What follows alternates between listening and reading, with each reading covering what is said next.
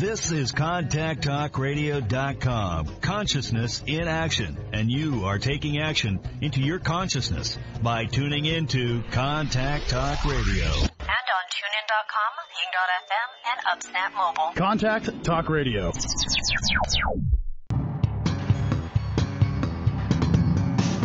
Hey, this is Al Cole from CBS Radio, thanking you once again for taking time out of your hectic schedules to tune in to another fantastic weekly episode of Living Fearlessly with Lisa McDonald.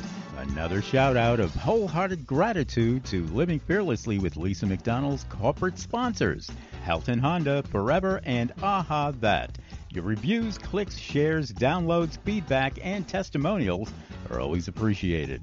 Lisa's purpose and mission is to uplift you to fearless and to live more. To appear as a prospective guest on Living Fearlessly with Lisa McDonald, or to connect with Lisa regarding her suite of products and services, you can reach Lisa at livingfearlesslywithlisa.com. So for now, hey, our fearless friends, here's Lisa, Living Fearlessly with Lisa McDonald. Good morning, everybody. Thank you so very much for rejoining me again on this lovely Friday morning. My name is Lisa McDonald, host of Living Fearlessly with the Contact Talk Radio Network. Listenership spans to 145 countries, 220 TV, radio, terrestrial satellites, and the potential for millions of iTunes downloads. Once again, we are joined by yet another phenomenal guest. So who is my guest of this Friday? Well, what I can tell you is Mr. Than Campbell lives in Hamilton, Ontario, Canada, and works at Hamilton Hyundai and operates 3 businesses outside of his speaking career. Than is the host of his show, Our Ambition City, which airs live on Facebook and is becoming a live-to-air full broadcast on YouTube. He is developing a magazine and a city bus tour by the same name. He has been asked to sit on a number of boards and committees, including Mac Kids New Health Center Fundraising Committee and the Hamilton Media Advisory Council, which discusses the issue of diversity and multiculturalism portrayed in the media. Than was born in Vietnam and came over to Canada as part of the last flight out of Saigon in 1975 with 56 other orphaned children. Their story was captured numerous times in the media. He has been invited to be a guest on such programs as CBC Radio, TVO, Canada AM, 100 Huntley Street, with chance to share his life story to the nation. The 57 orphan story has been covered by many newspapers, including the Toronto Star, Hamilton Spectator, Ottawa Citizen, Vancouver Sun, Saigon Newspaper, and included in the French Consulate newsletter. Most recently, Than was written his autobiography titled Orphan 32. Since then, Than has been invited to speak at numerous business groups, conferences, and schools across Canada as a keynote speaker, sharing his story of coming to Canada. In 2014, Mr. Campbell was awarded the Paul Harris Fellow Award, a prestigious award presented by the Rotary for those whose efforts are commended in community building. Today, we will hear this amazing story of the value of family, life, and the power of love. Welcome to the show, my friend. How are you? Thank you very much. Great to be here, and thanks, Lisa, for having me on. Well, it's fantastic to finally have you here because you and we've crossed paths. You've been very supportive with my book sales and coming out, and you're a wonderful human being, and you're doing so many really lovely things in the community, and you're always a fellow contributor when it comes to paying it forward and being of service to other people. So it was about time that you appeared as a guest on my show. I'm really grateful for the gift of your time, and I'm really quite fascinated, as I'm sure the listening audience is too, for let's dive in deep. What happened in Saigon, and let's talk about all of that, because that's a fascinating story, and I don't know anybody who has that story. Absolutely. Yeah, it is a pretty remarkable story. How far back do we want to go? It's your story, so you bring us up to speed. Absolutely. So, as people know, what was happening in the 1970s was the Vietnam War, and it was probably one of the longest wars. It spanned over 3 decades long, and so it was a very tragic war. People were saying it could have been shortened, but because of the American involvement and that, it just escalated to what it was. And they actually say that the stat is that there's more bombs dropped during the Vietnam War than both world wars put together. Can you imagine that? No, That I cannot. is an immense amount of firepower and destruction on that little tiny piece of land called Vietnam. And so what was happening during that time, especially during the late 70s, is that these babies were getting dropped off at orphanages, or they were abandoned in villages. And so all of a sudden the soldiers are starting to collect these babies, and they were left at the doorsteps of these churches to be taken care of, because people were having compassion on them. So what happened, though, is that these orphanages were now starting to get overrun with children, like too many for them to be taken care of. And they knew that the communist regime was descending very quickly and very, forcefully down to the south. And if they were to take over Saigon, they would then that'd be the end of the war, right? That would signify the war was done, that they had won. And so they knew that end was imminent in 1975. And so I was born in 73. By age of 1, I ended up actually in one of these orphanages. And so what happened is I was placed in the care of one of these Catholic orphanages with my brothers. But it wasn't because I was abandoned, but it was because I was the son of a Vietnamese general, a South Vietnamese general, and his wife was working for the American Army. And so they had to keep their kids safe. And so they placed us in the care of these Catholic nuns to keep us safe, kind of like a boarding school. And so I was placed in there. But then what started happening was an operation out of the States called Operation Baby Lift. And they started evacuating these kids out of the country.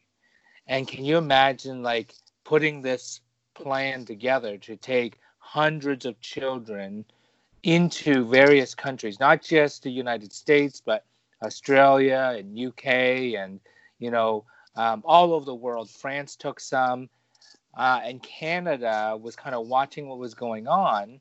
And they said, okay, we'll take some too.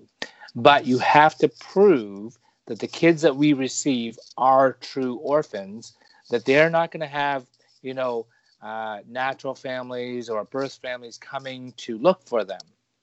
So they had to kind of organize the kids in these orphanages to find out, okay, who are kids that are, are true orphans, and who are just placed here because their parents are local, but they can't take care of them.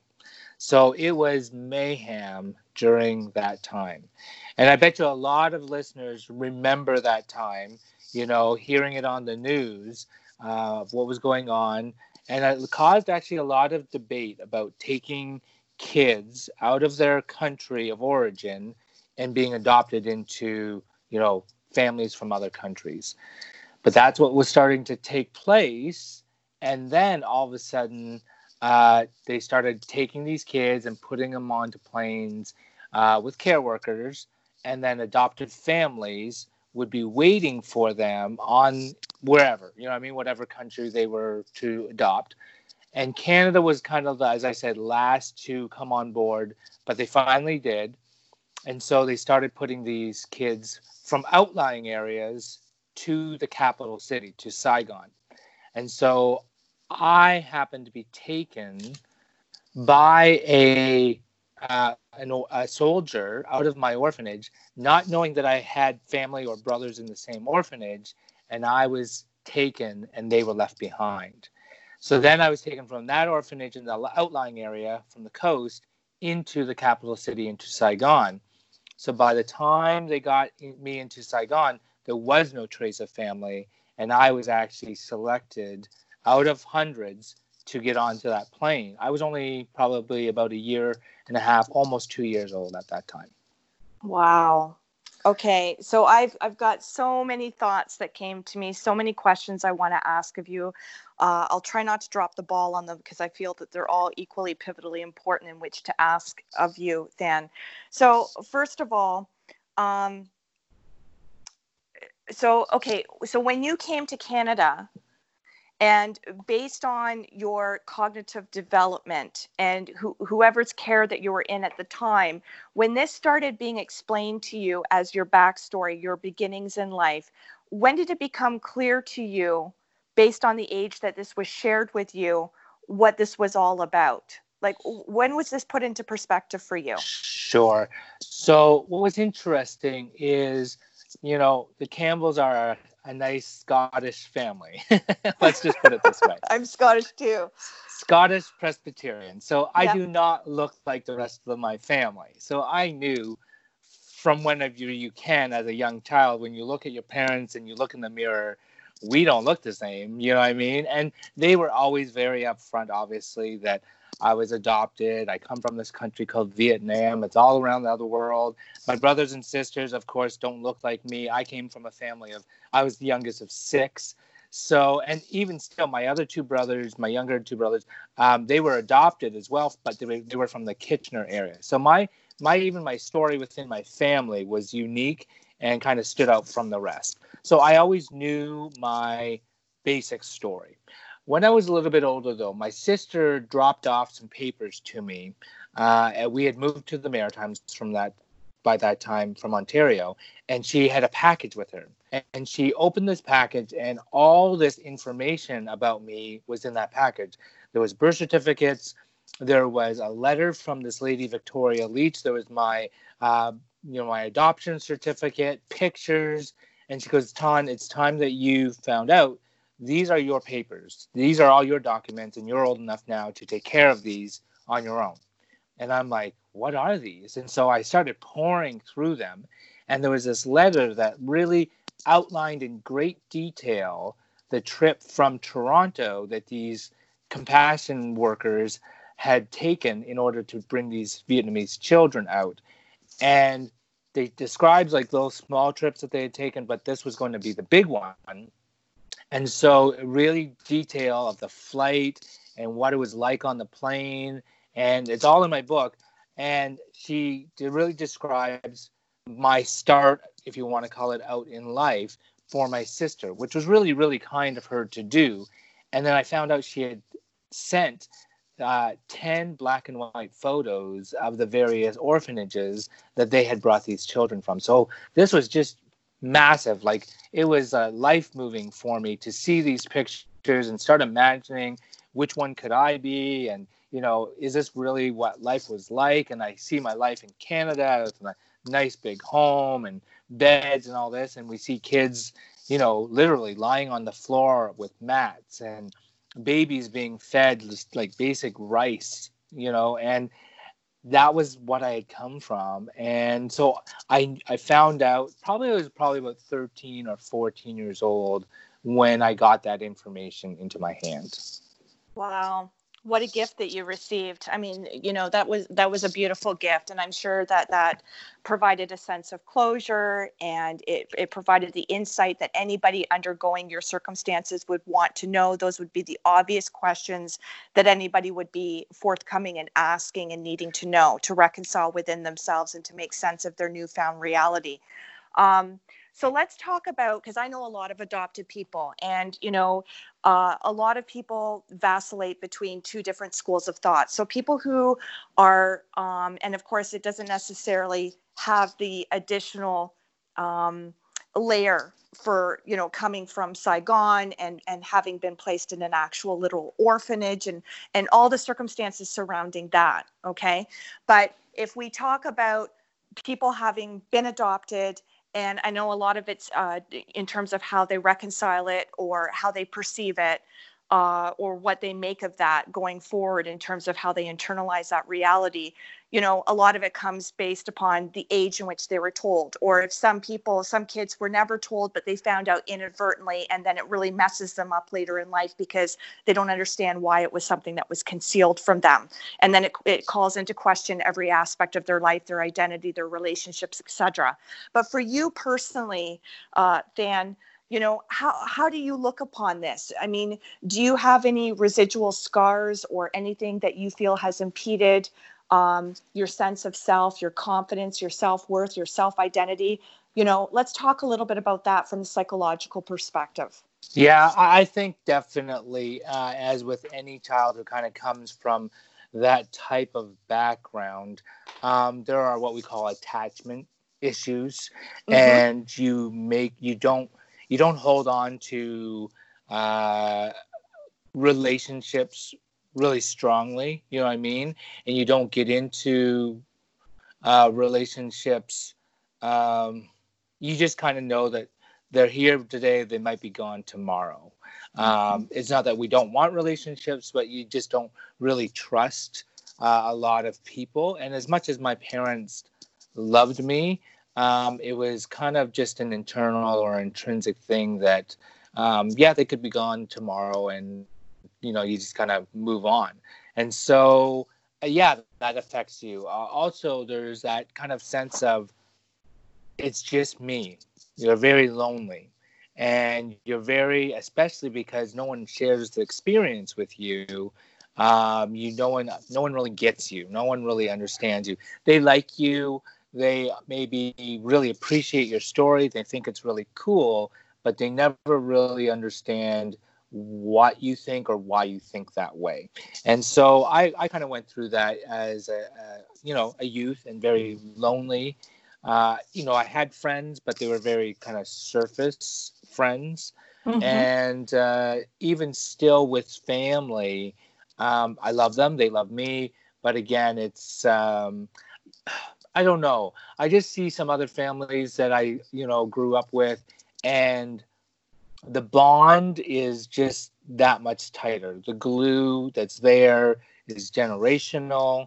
And you just don't have the same. You just don't have the same. And I've talked with other adoptees who feel the same way. And it's just something you live with. You make the best out of the situation. You build as strong a relationships as you can. But typically, it's the relationships you build now.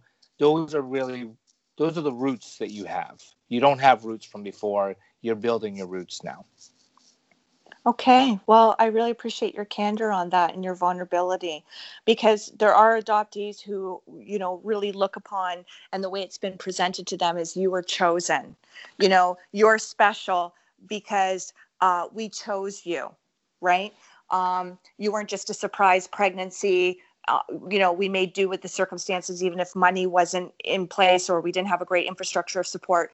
But the way in which it's prefaced and it's framed is, we chose you. That makes you more even so than perhaps other children who are born biologically into their families, and that being in an intact situation. You're even more so loved than the average person because of the circumstances, making it even more perceivably of a gift. That's sometimes people's, adoptees, how they reconcile it. That's how they choose to perceive it. But then, I hear the sentiments that you've just echoed repeated many times by the other pod of adoptees, where they do feel isolated. They do feel a sense of difference within the family, either because of the way Yes. they look or because everybody else is part of the biological intact unit. They're the person who wasn't born into it generationally necessarily. So do you feel like transient in your life? I mean, do you Oh, definitely. Definitely. And people would see that, and it's very evident in my life how transient I am. I don't hold on to my jobs. I don't even hold on to where I live tightly. I'm very fluid, and I'm kind of easygoing with where I live and what I do.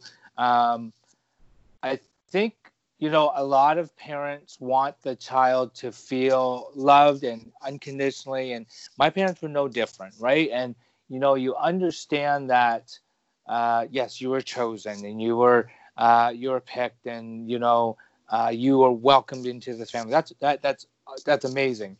But a child who was born in a different country looks very different. Mhm. Their culture is gone. Their language is gone. And I don't regret anything. I love Canada. I wouldn't change a thing about my life.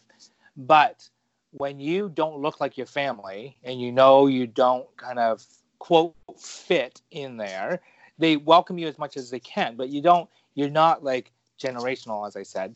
Then you go down to maybe your own cultural community. And for me, you know, the Asian community, you don't speak the language, you look like everybody, but you don't know their culture, you don't know their food. There are all these nuances, and you're left outside of that as well. Then you really do feel like you're kind of stuck in between. You're caught in the middle. And that's when you start doing things to try and get accepted into different groups, right? You try all you can do to be accepted by the cool kids or the jocks or the, right? And even though you know in the back of your head you're never really going to, you do your best because you're always trying to have some type of attachment, yet you don't trust anybody to attach to. So it's kind of this war that you have inside of you, and you just live with that kind of going on in your mind. Okay. All right. So I'm going to break this down. I go deep, I go deep fast, and I always, I go to the abstract level. So I know that you have always been a supporter and you subscribe to personal growth, personal development. Absolutely. That you yourself are committed to showing up as the best, most improved version of yourself. You understand leadership. You understand mindset. You understand, deconstructing old scripts, things that no longer serve you, things of that nature. So let's go deep with this. So when we talk about assimilation from an abstract perspective, and for somebody who now has your years behind you, more wisdom, all the things that you gravitate towards in terms of multiculturalism, inclusivity, recognizing there's a place for everybody at the table, appreciating other people's differences, but also understanding as one and being all connected, we are the same. So bearing in mind that you have all that knowledge under your belt and you have that lifelong experience under your belt. So when we talk about assimilation from an abstract perspective, when we even parallel this, and I'm not here to invalidate or negate your feelings, for the benefit of the listeners, I'm always looking at, let's shed some different light on this. Let's entertain a different perspective. So when we look at, because there's all kinds of families who are intact. There's been no adoption. It's not a foster home situation. It's not a group home situation. Kids birthed out of their own biological families in the place that they grew up, and all that kind of stuff. And yet we know that there's a lot of dysfunction and toxicity, and families becoming fragmented, and all that kind of stuff. So regardless of what anyone's background is, regardless of all the ways in which we felt the inequities within our own parents, biological parenting situations, or the ways in which we were raised, or the things that we were expected to believe in just because somebody professed it to be true. When we get to an stage in our lives where we can be discerning and we can pick the reality, our preferred state of reality, we can make our own conscious choices. We can decide to do the things that are congruent and aligned with our own spirits, our own souls. We get to, undergo as many reinvention processes as what's necessary so that we can be integral with self. And we can be our best friend. We can be our own hero, our own shiro, our own leader, our own best friend, regardless of what the backstory might be for any one of us.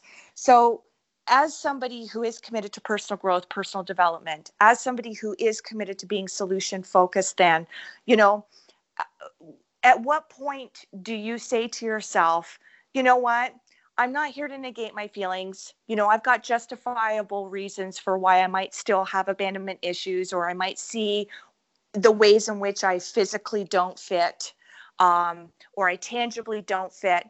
But you know what? It's a gift to even be here. So I'm going to make the best of my own life. And you clearly have. You're doing wonderful things. Don't get me wrong. But in terms of the relationship you have with yourself and being in a place where you feel at home with yourself, you are at home. So regardless of the lay of the land, regardless of geography, regardless of the key factor players who are either in, out, consistent, inconsistent, all the people that show up in our lives for one reason or another that we're meant to learn lessons from, And when we know better, we do better, et cetera, et cetera. So, what work, either through therapy, counselor, your own meditation, the things that you subscribe to that you gain inner strength and traction and clarity on, that make you feel closer to being at home and having the best relationship with yourself and you being enough? Good question. And I will address that because interesting enough, it was an event in my life that really brought me to that point. In 2001, I had a near fatal car accident. I had rolled my car in a dark country road in the middle of nowhere, and I was on the roof, and I was, taken out by a spinal board, put into an ambulance, and then brought to this local, rural hospital, basically. And I had to kind of face the question, why am I still here? Why am I not 100 feet from my car, in the side of a ditch, with a white blanket over and it just came to me. I don't know what people believe or but it came to me. I still had purpose. I was still loved, and I wasn't done. Right. And then I realized I'm the author of my life. Right. I hold the pen, and part of that was sharing my story, that my story can help other people, that my story can inspire others. And who am I to not share this story with the world? And so when I started in that kind of mission and purpose, it didn't matter which family I came from. It didn't matter which country I came from. It didn't matter who was in my life. I had a purpose, and it wasn't until that purpose was going to be completed, the impossible mission, that my time here on earth would be done. And so that really kind of lit a fire underneath me. And I started surrounding myself with people who would believe in me and supported what I was doing and why I was doing it. And my real focus was to build the community and understand that family was not blood. Family was not necessarily a piece of paper, but family were the people who supported you and loved you unconditionally. And so, some people call it your tribe. I call it my family. And some of these people have various backgrounds, but they love you no matter what. They'll encourage you no matter what, and they'll chastise you no matter what. I believe that's family for me. Yes. And so I have surrounded myself with people who, they love business, they love inspiration, they love being productive, they love being community builders, and we egg each other on, we energize each other. And so when someone has a vision or idea, we wrap ourselves around that person and we help them do whatever they do. Like I just had a contest of, I want to sell this many books, and I have a whole community that surround me and help me reach my goal. Right? Beautiful. It wasn't family, quote, but it was my new family, and I love them for that, and they love me for that, because I inspire them by reaching a goal, setting a goal, and reaching a goal, and it just kind of is. It feeds itself. So I've learned through that people will come in and out of your life for a reason, for a purpose, and you appreciate them for that time that they're with you, and then you appreciate the new people that come into your life for a new reason. And it's not that you use people, it's that there's just time for everybody and everything in your life. So you glean and you learn, hopefully, from everybody that comes in your life, good and bad. Yes. And what I learned one time from a book is that often in tough situations, we will, because it's uncomfortable, it's kind of like holding your hand over the fire, is like, oh, I want to get rid of that bad feeling inside of me, and I want to move on. I want to get to the other side. And we forget about the learning that can come through that difficult period. And it's not that you want to, seek out bad things in your life, but when you're in the middle of a thing, a situation or a circumstance, you have to ask that question, why am I here? What can I learn from it? What don't I want to do again to get me back here again?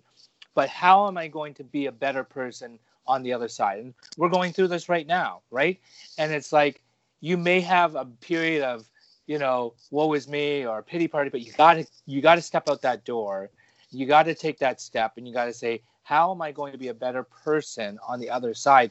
And what do I need to do right now in this moment, as difficult, as sucky as it is, to be that better person? Because the world needs me to be a better person. They don't Beautiful. need me to be so sad and depressed and, sending out that message, but they need me to be the best version of me. And so we all have bad days. We're allowed to give ourselves those days, but it's don't stay there. It is get on a call with someone that inspires you, hang out with people with vision. And it's amazing when you do, your mind just starts going and picking up. And that's what I did, last week. And now my brain can't stop of, I can do this and I can move there. And even your podcast here just inspired me. Who can I talk to? Who can inspire? What kind of conference could I be doing? And it's that we feed off each other, and we're family because we want to see each other be the best version of ourselves. So how can I do that for you? How can you do that for me? Absolutely. Well, I wholly subscribe to everything that you've said. I mean, we're so synergistically aligned, which is, again, why you're a guest on Living Fearlessly with Lisa McDonald, and why you and I are friends outside of this interview. And, you said something that was very pivotal, and it's a subject matter that gets discussed quite frequently on the show just because of what the show is all about and what my guests bring to the table. And, you've got to sit with the pain, and I don't know anybody who isn't in the throes of ongoing healing. We're all recovering from something. Call it childhood trauma, call it disappointment, call it tragedy, whatever the circumstance. I mean, there's a million and one different things that fit the bill for what we're all recuperating from, recovering from, or healing from. But when we know as well that we're all on a healing journey. And so, yes, don't deny or suppress the pain, feel the pain, maximize being in that space, because the more you're willing to face it head on, the more you're willing to identify what the feelings are what the point of, whether call it a trigger, call it whatever, that catapulted this into part of your story that you have to heal from. Exactly. So to the degree that you go with that, then that's what's going to propel you out on the other side as more self-aware, more self-actualized. You actually are going to be in a real healthy place to show up for other people as your true, most authentic self. Because you're keeping your own well filled, right? Yes, you're not denying your own needs. And as a human being, we all need to feel our feelings. It's not just riding the highs. It's not all just about success. It's not all about the bank account. It's not all about the accolades or the books or the speaking circuit. It's who am I as a person? And if I'm going to show up for other people, then I've got to be pretty honest with myself. I've got to own my own bullshit. I've got to acknowledge the skeletons in the closet. I've got to atone for the things that perhaps I still need to give forgiveness on to myself, right? Because everything starts with self. It's an inner journey. There's two things I want to kind of share with this, is that when I'm speaking and I'm sharing with groups, I ask them, and I'll ask our listeners to do the same thing. Just rub your hands together, right? Rub your hands, and what do you feel? You feel heat, and that heat is friction. And so I'm talking to people, and I'm sharing, I'm teaching people about what's called friction traction. And friction traction is, if I sit in my car, I had to go to somewhere this morning, and if my car did not have overcome friction, what it would be doing is just spinning its tires, right? I wouldn't be going anywhere. It had to overcome that friction in order to move forward. And so that's what I encourage people to do, is really understand that friction, right? This heat, this uncomfortableness is necessary for us to move forward. Mm-hmm. And so we need to understand, yes, we're going to have those highs in our life. And there are moments in our life that are just truly truly phenomenal. And, back to my book, it's when I found out that I had family looking for me back in Vietnam, and I got to reunite with them. But we know that the valleys and the lower days are going to come. So I encourage people, prepare for those days, like kind of prepare for the rainy day. Have your umbrella in your car for the rainy day. And what I say is have a gratitude list, right? Yes. Have something around you that reminds you of what life is worth living.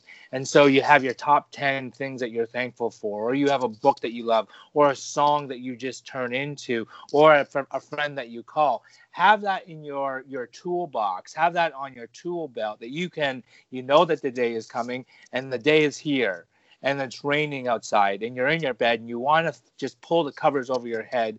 And when you finally do put your 2 feet on that ground, you go, where's that list? Where's that song? Who's that person I can call? And you change the energy. You change that mindset because you don't want to stay there. Of course, you allow yourself that little bit of time, but then when it's time to move on, you have the tools at your disposal to get you moving. So you get that friction, but then you turn it into friction traction, and you're that one step, ahead. People think, oh, I took a backslide, or I'm behind, or back to where you went. No, you're never back, right? You're always moving forward. You're always learned something different. You've always gained and become a different person from your experiences, whether they're good or whether they're bad. Beautiful. Well put. Well put. Very succinctly well put. And, and I love the point that you said. I just want to give it a couple more seconds here of attention to impress upon it for the listening audience as well. It's, a lot of people are resistant to changing because changing does mean sitting with your pain. It does mean acknowledging things that are uncomfortable, but we don't grow when things are seemingly always going well. Right? We don't Absolutely. grow. That's right. Yeah. We grow as a result of the pain. Yeah. Right? The things that force us out of our comfort zone so that we can level up in our own lives, so we can show up as the best version of ourselves.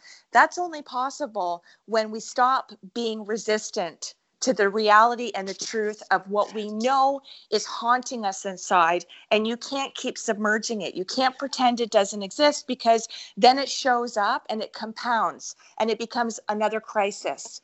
Or it becomes... Sorry. And that's one of the names of, our changed personalities. You hit the nail right on the head. They're called resistors. Right?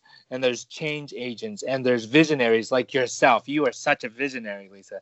And so it's awesome to, know ourselves, and then work where our weaknesses and move to our strengths. And that's what I love about your show is you're always bringing out, your other people's strength. You have that intuition about people. You see their strengths, even though you may understand their weaknesses, but you work to their strengths, which I think is awesome. I just wanted to give you kudos on that. Oh, well, thank you for that. I really, really appreciate that. It's nice when people see who I really am. And I know that, and you get this too.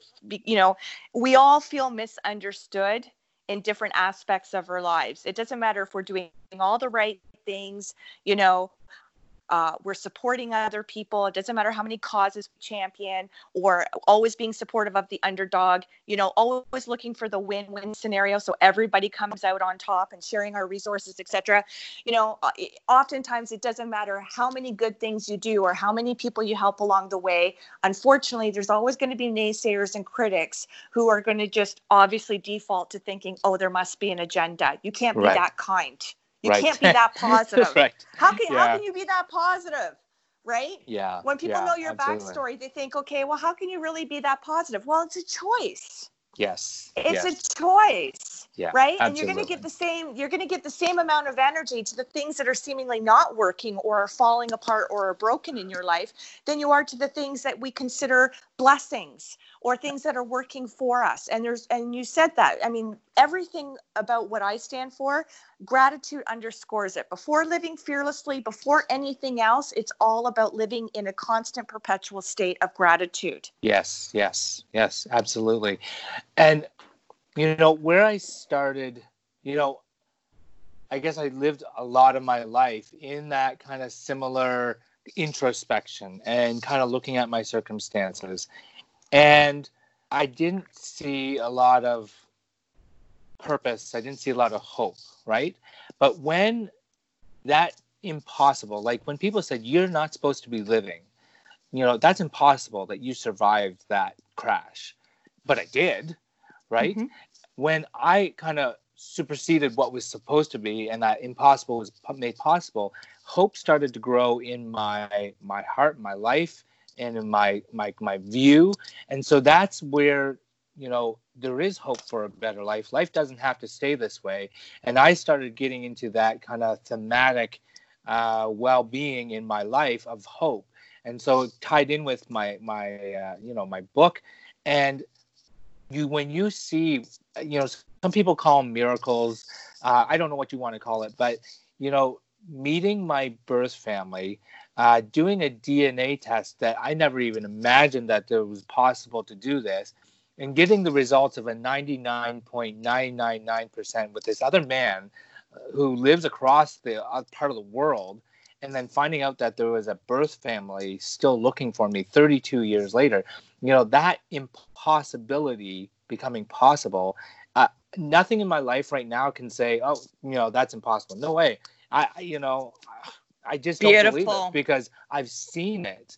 Mm-hmm. And so when I share my story, I'm out there, people, they live vicariously through my story. And I don't know what circumstances they may be coming, but they come up to me afterwards and they say, you've opened the door of hope. You've opened the window of hope into my life. You shine that spark of light that maybe this isn't how life has to be. It can be different. I don't know how it's going to be different, and no one does, but there's that chance. You just open that chance of life can be better. Life can be different. And if I can do that, through this interview, I'd love to talk with people. They can connect with me, through my socials, and I know that you're going to be listing those. I love hearing people's stories. I was going this way, and my life turned around, and now I'm this way, right? And I love hearing stories of impossible things being made possible. Beautiful. Beautiful. Well, you just, by saying it like that and using that as the metaphor, I mean, that's what underscores resiliency. That's what underscores what is the deeper meaning. What is this here to teach me? Right? And no matter how painful a situation is, there's always some level of brightness, lightness, storytelling, message in which you're supposed to receive and going forward as part of the continuum of your own continual growth and momentum and showing up for other people. So you kind of encapsulated that very beautifully, and I appreciate that. And so being cognizant of time, my friend, I want to quickly give you the opportunity. Where and how can people reach out to you?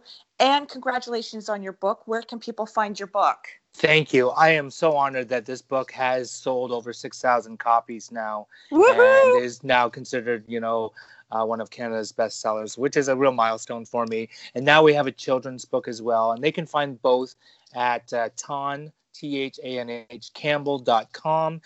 They can find me on Instagram and, of course, Facebook. I live on Facebook, Twitter, LinkedIn.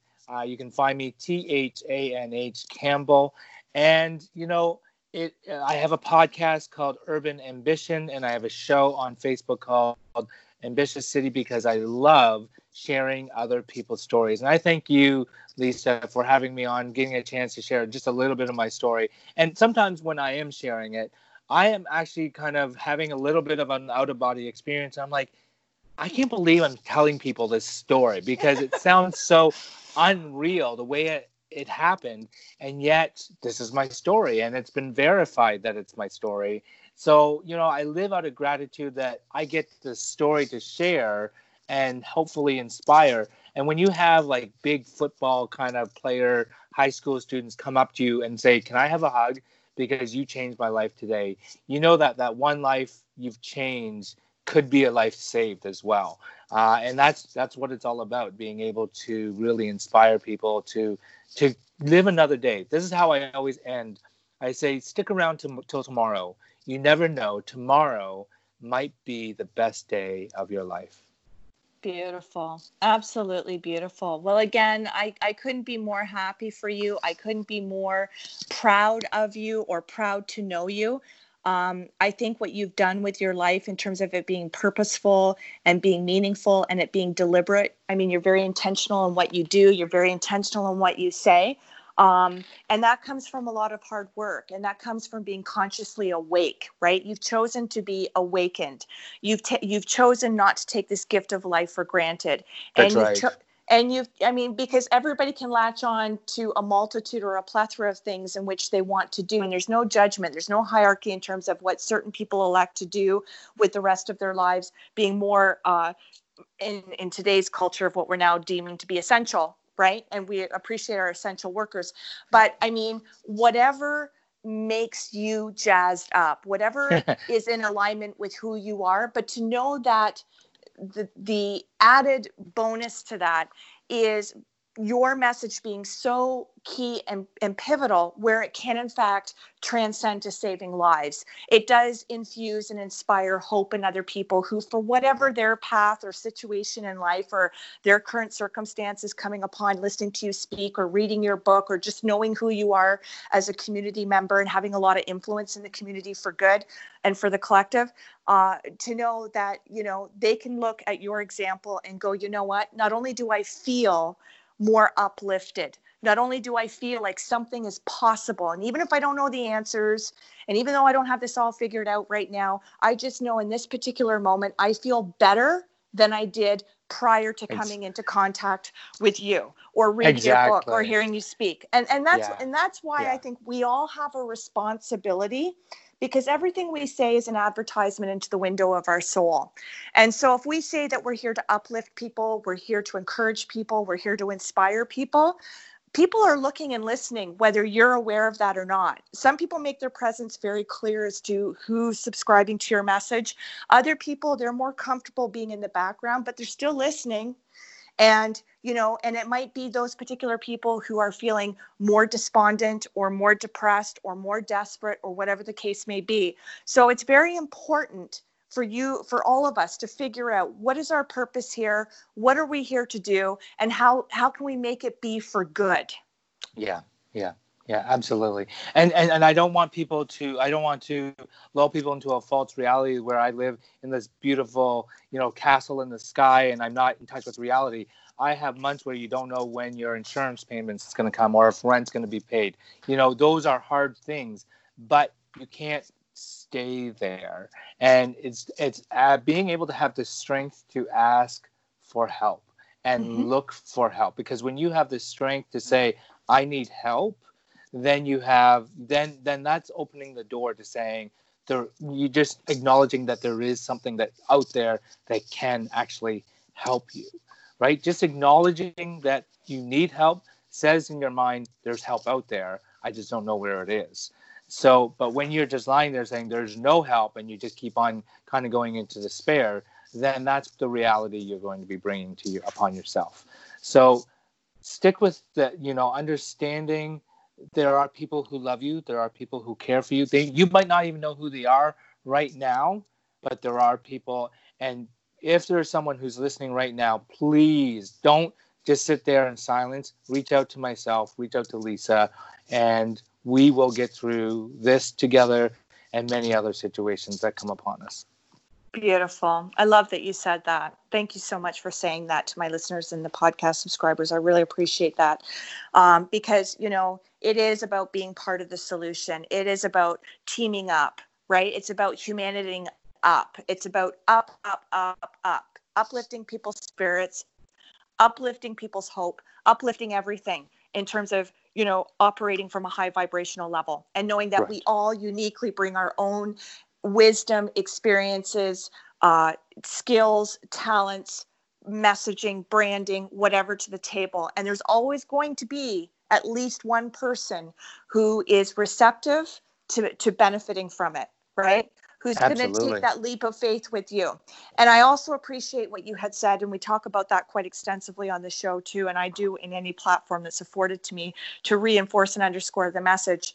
Vulnerability is a strength. It is not a weakness to ask for help, and it is not a weakness to be forthcoming or transparent to the degree that you are struggling, right? nobody wants to sit by and idly let somebody suffer in silence. So when somebody has the courage to come forward, knowing how difficult of a task it is and how emotionally it might be a feat for them to say, no matter the persona of how people might think I'm strong, I, in this particular moment, or because of these particular sets of circumstances that I'm having a hard time rising out of on my own, I'm asking for help.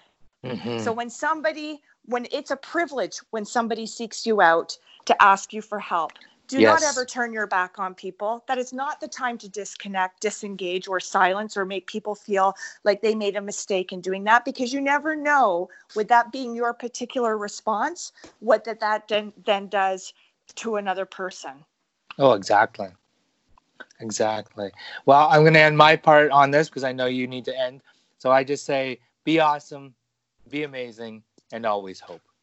Beautiful. Well, and you embody all of that.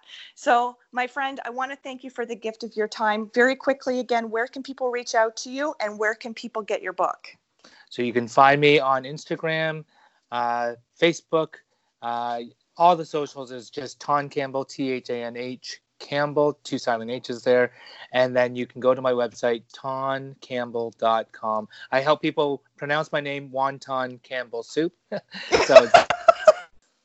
So it's Ton, THANH, Campbell.com. Beautiful.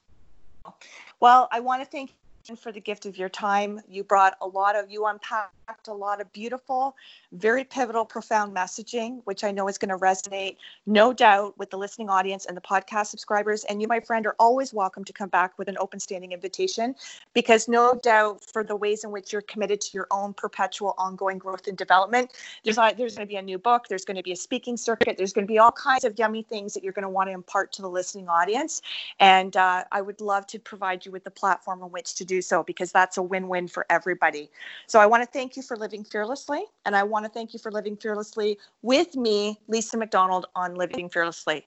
So to the listening audience, I want to thank you as well for the gift of your time. I don't take anything lightly or for granted, and particularly in the current times that we sit in, I hope everybody's safe, healthy, and feeling uplifted. I'm very clear on my purpose. My purpose is to uplift you to fear less and to live more. Until next Friday, when we're joined by yet another phenomenal guest, I want to wish you all my best. Love and gratitude. Take care. Bye-bye.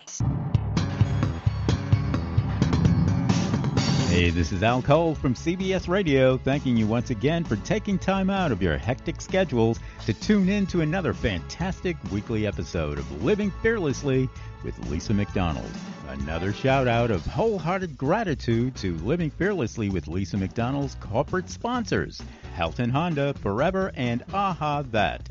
Your reviews, clicks, shares, downloads, feedback, and testimonials are always appreciated. Lisa's purpose and mission is to uplift you to fearless and to live more. To appear as a prospective guest on Living Fearlessly with Lisa McDonald, or to connect with Lisa regarding her suite of products and services, you can reach Lisa at livingfearlesslywithlisa.com. And until next week, our fearless friends, this is Al Cole from CBS Radio telling you to be your own hero, be your own shero, be your own leader, and be your own best friend.